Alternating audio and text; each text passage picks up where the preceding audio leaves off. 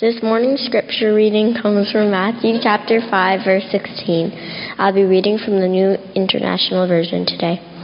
In the same way, let your light shine before others, that they may see your good deeds and glorify your Father in heaven. One of the things about this morning that's a little different is that instead of hearing a normal sermon, we're going to have the opportunity and honor of hearing some stories from people within our congregation. These stories are kind of dispersed throughout the service. And so we're up here, not because we missed some cue and going to look awkward, but we have one song that we're going to do after one of the first stories. And so with that, with the stories, I just want you to encourage you to feel free to support the people who are, it takes a lot of courage to share the things that they're going to share. And so love them, listen well, and with that, I'd like to encourage invite our first storyteller. Let's welcome Chase Hartman.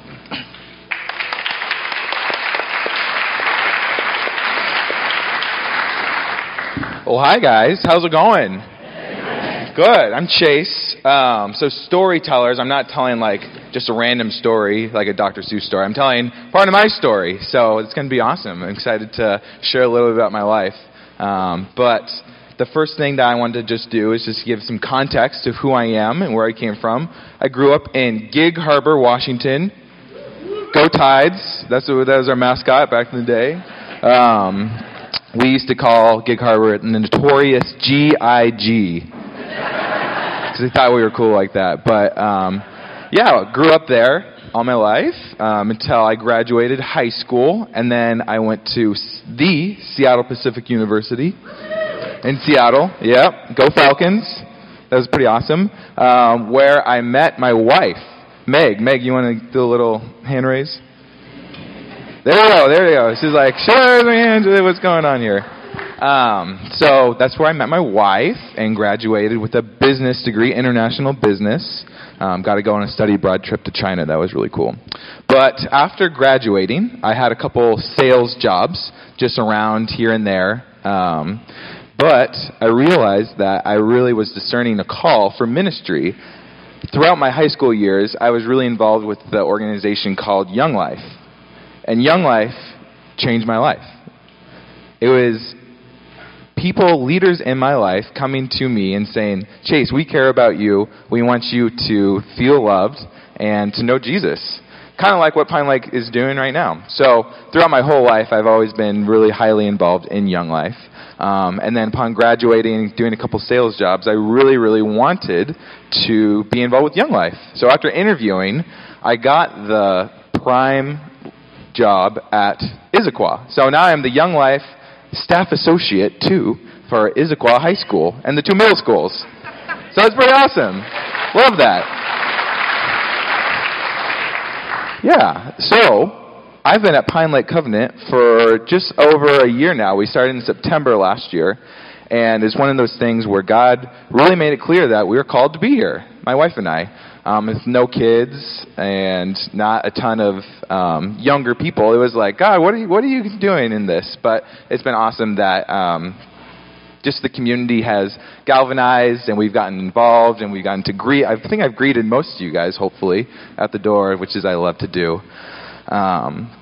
But what I wanted to share, how God has been teaching me in my life, is just what I've been learning in my daily devotional times. So this is kind of more like a counseling session for me, I guess, than like encouragement for you. But hopefully it's encouraging for you guys too.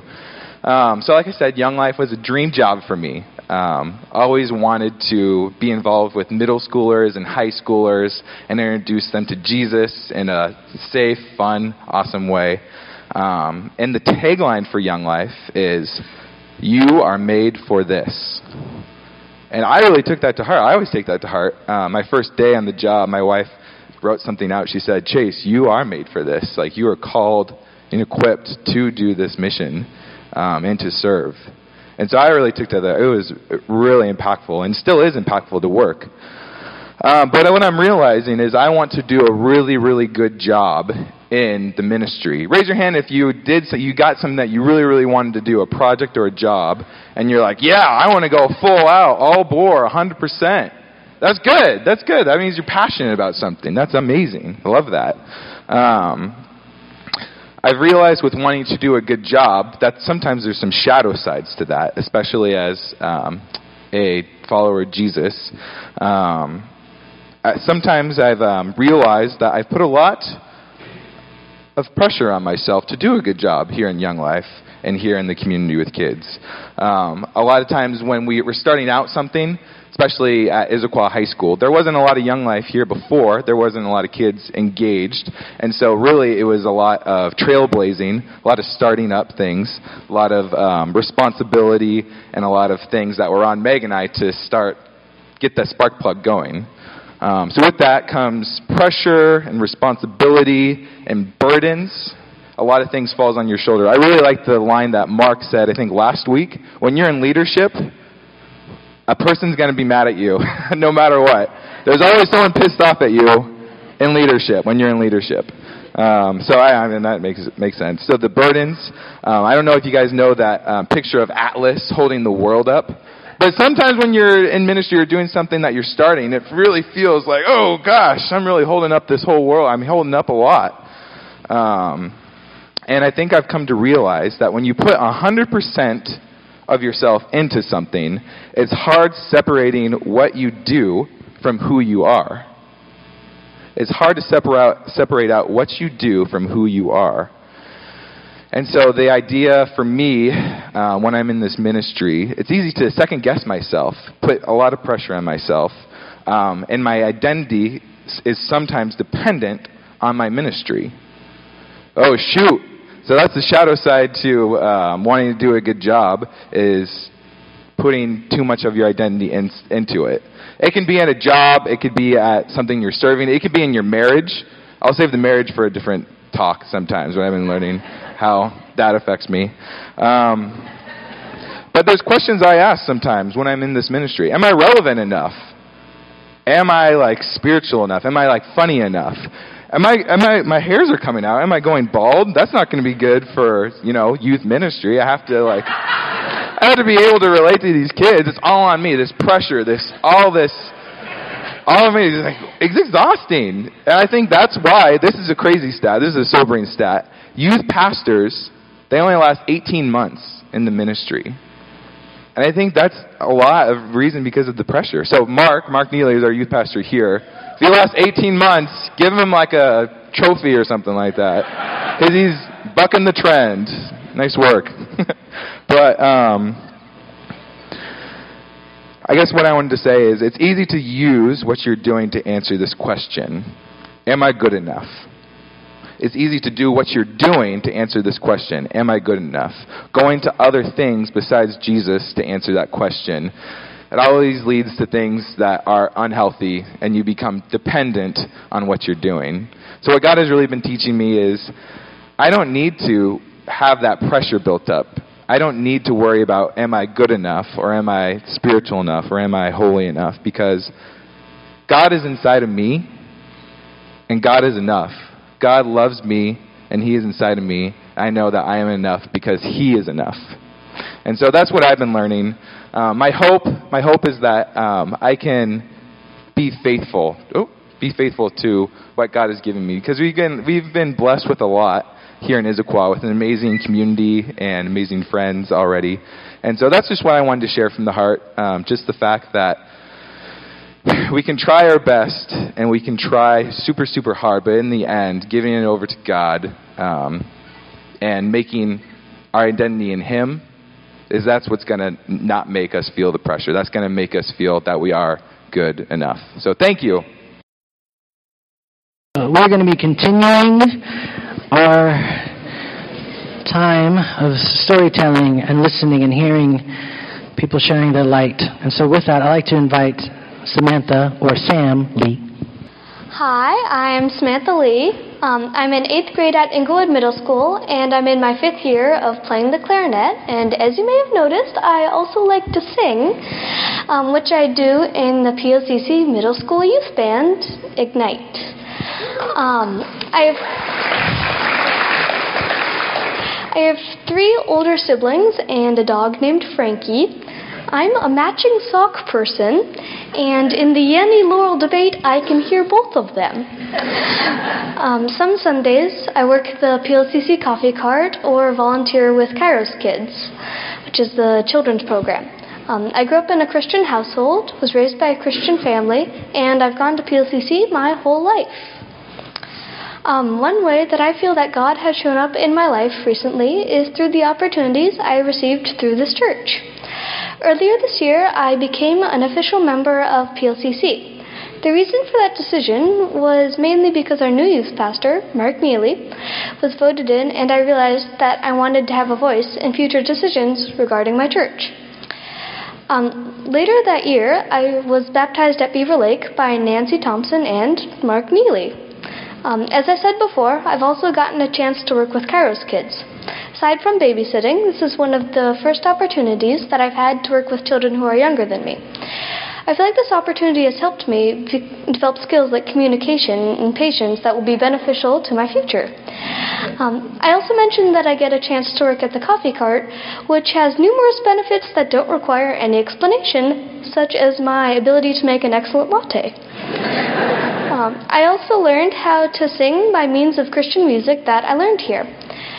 These opportunities that I've received through Pine Lake Covenant Church have really helped me realize how much God impacts our lives on a daily basis that we might not realize. One thing that I'm hoping for is to feel like I know God in more of a spiritual way than a mental way. As John 20:25 says, "So the other disciples told him, 'We have seen the Lord.' But he said to them, 'Unless I see the nail marks in his hands, and put my finger where the nails were, and put my hand in his side, I will not believe.'" Thomas, otherwise known as Doubting Thomas, was one of Jesus' 12 disciples. And he doubted that Jesus had actually been hung on the cross and come back to life after dying. Sometimes I feel like it's a little bit crazy that we, as Christians, believe that there was a person who once lived on earth who really was the Son of God, who voluntarily died for our sins. Like, as Christians, we're acknowledging that we think that someone came back to life after death without any solid factual evidence that this event occurred. I really want to be able to not have any doubts and rely on my faith instead of requiring proof like Doubting Thomas did. Thank you. Now we're privileged to hear one more story of how God's light shines, and I'm going to invite Patty Sholin to come and share with you. Good morning. My name is Patty. I moved from Puyallup to Sammamish in early February 2017, moving in with my oldest son. I began to come to Pine Lake in March of 2017. Now, I had a list of requirements when I came here, and I came waiting to see what was going to happen. I wanted to be sure that Jesus was lifted up. The cross had to be preached, the blood, the Trinity, repentance, and Scripture preached as the Word of God. Well, it was all set up for me. I came, all the requirements were met, and I knew that I'd found a place of worship and truth. 28 years ago, my life was upside down. My 20-year abusive marriage had ended. I left Ellensburg to work in Seattle selling barber and beauty supplies, and I traveled all over. My children, 3 of them, chose to stay in Ellensburg because they had a lot of friends. And I was struggling to survive in every way. God began to work in my heart to trust Him, and I had 2 sheets of trust scriptures that I'd looked up, and they were all laminated, and I drove 125 miles a day. I would pull over at the edge of the road, and I'd read my trust scriptures over and over till I knew they were in my heart. And after I learned to trust God, He asked me to rely on Him. And wow, that was big.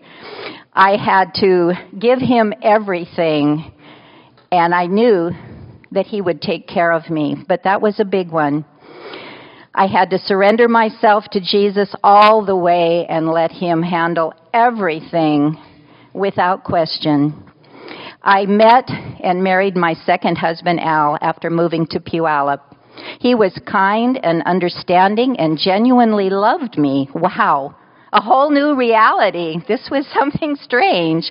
We pastored a church, had a home for homeless, and at one point became missionaries on a ship called the Spirit.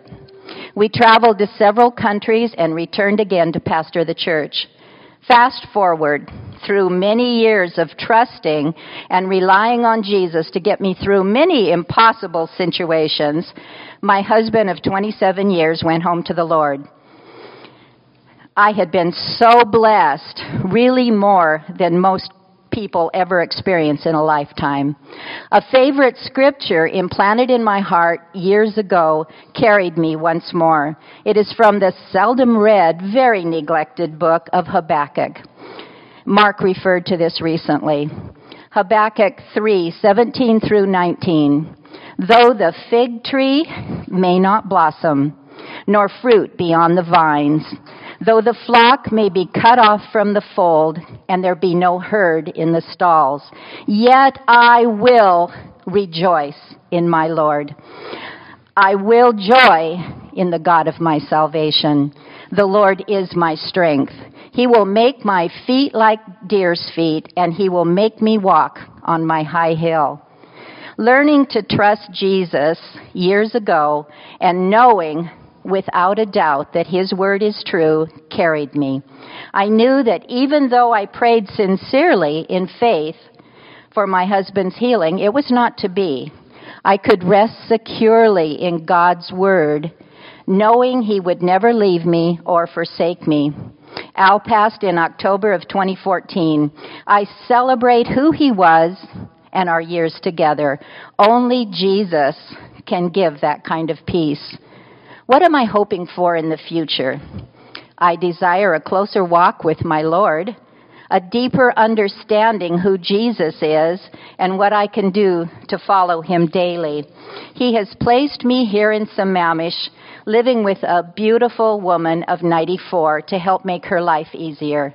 I do not know what the future will bring, but I do know that I can fully trust my Lord and Savior. Life circumstances change, but the Word of God is true. Jesus never changes, and that is what I count on. He will take me through whatever it is ahead. Years ago, he showed me he would reveal the future in Post-it notes. This was really strange because I was asking for advice, and I get these Post-it notes. Information as needed to guide me along the path of life. It's all I need. In an old song is found this powerful message, trust and obey, for there's no other way to be happy in Jesus than to trust and obey. Through Jesus Christ, I pray that I can fulfill this message. Thank you. You know, this morning, we've been talking about what it means to be a light, to shine your light. And, you know, growing up in the church, I've heard so many different sermons and talks and things about that. I think we overcomplicate it a bit. I think sometimes we put this necessity on ourselves that shining the light somehow means converting people or telling them about all the things in the Bible or explaining all the intricate theologies, whether it's free will or predestination. There's like this tension where we feel like we have to maybe do the work that God does so naturally well himself. I'd like to offer you an invitation, maybe a change of perspective, that shining the light is really all about just sharing your story. This morning we've had the privilege of hearing 3 people share how God is working in their life, share hopes and longings that they have for. The truth is, each of us have those exact same things, something that God is showing up in.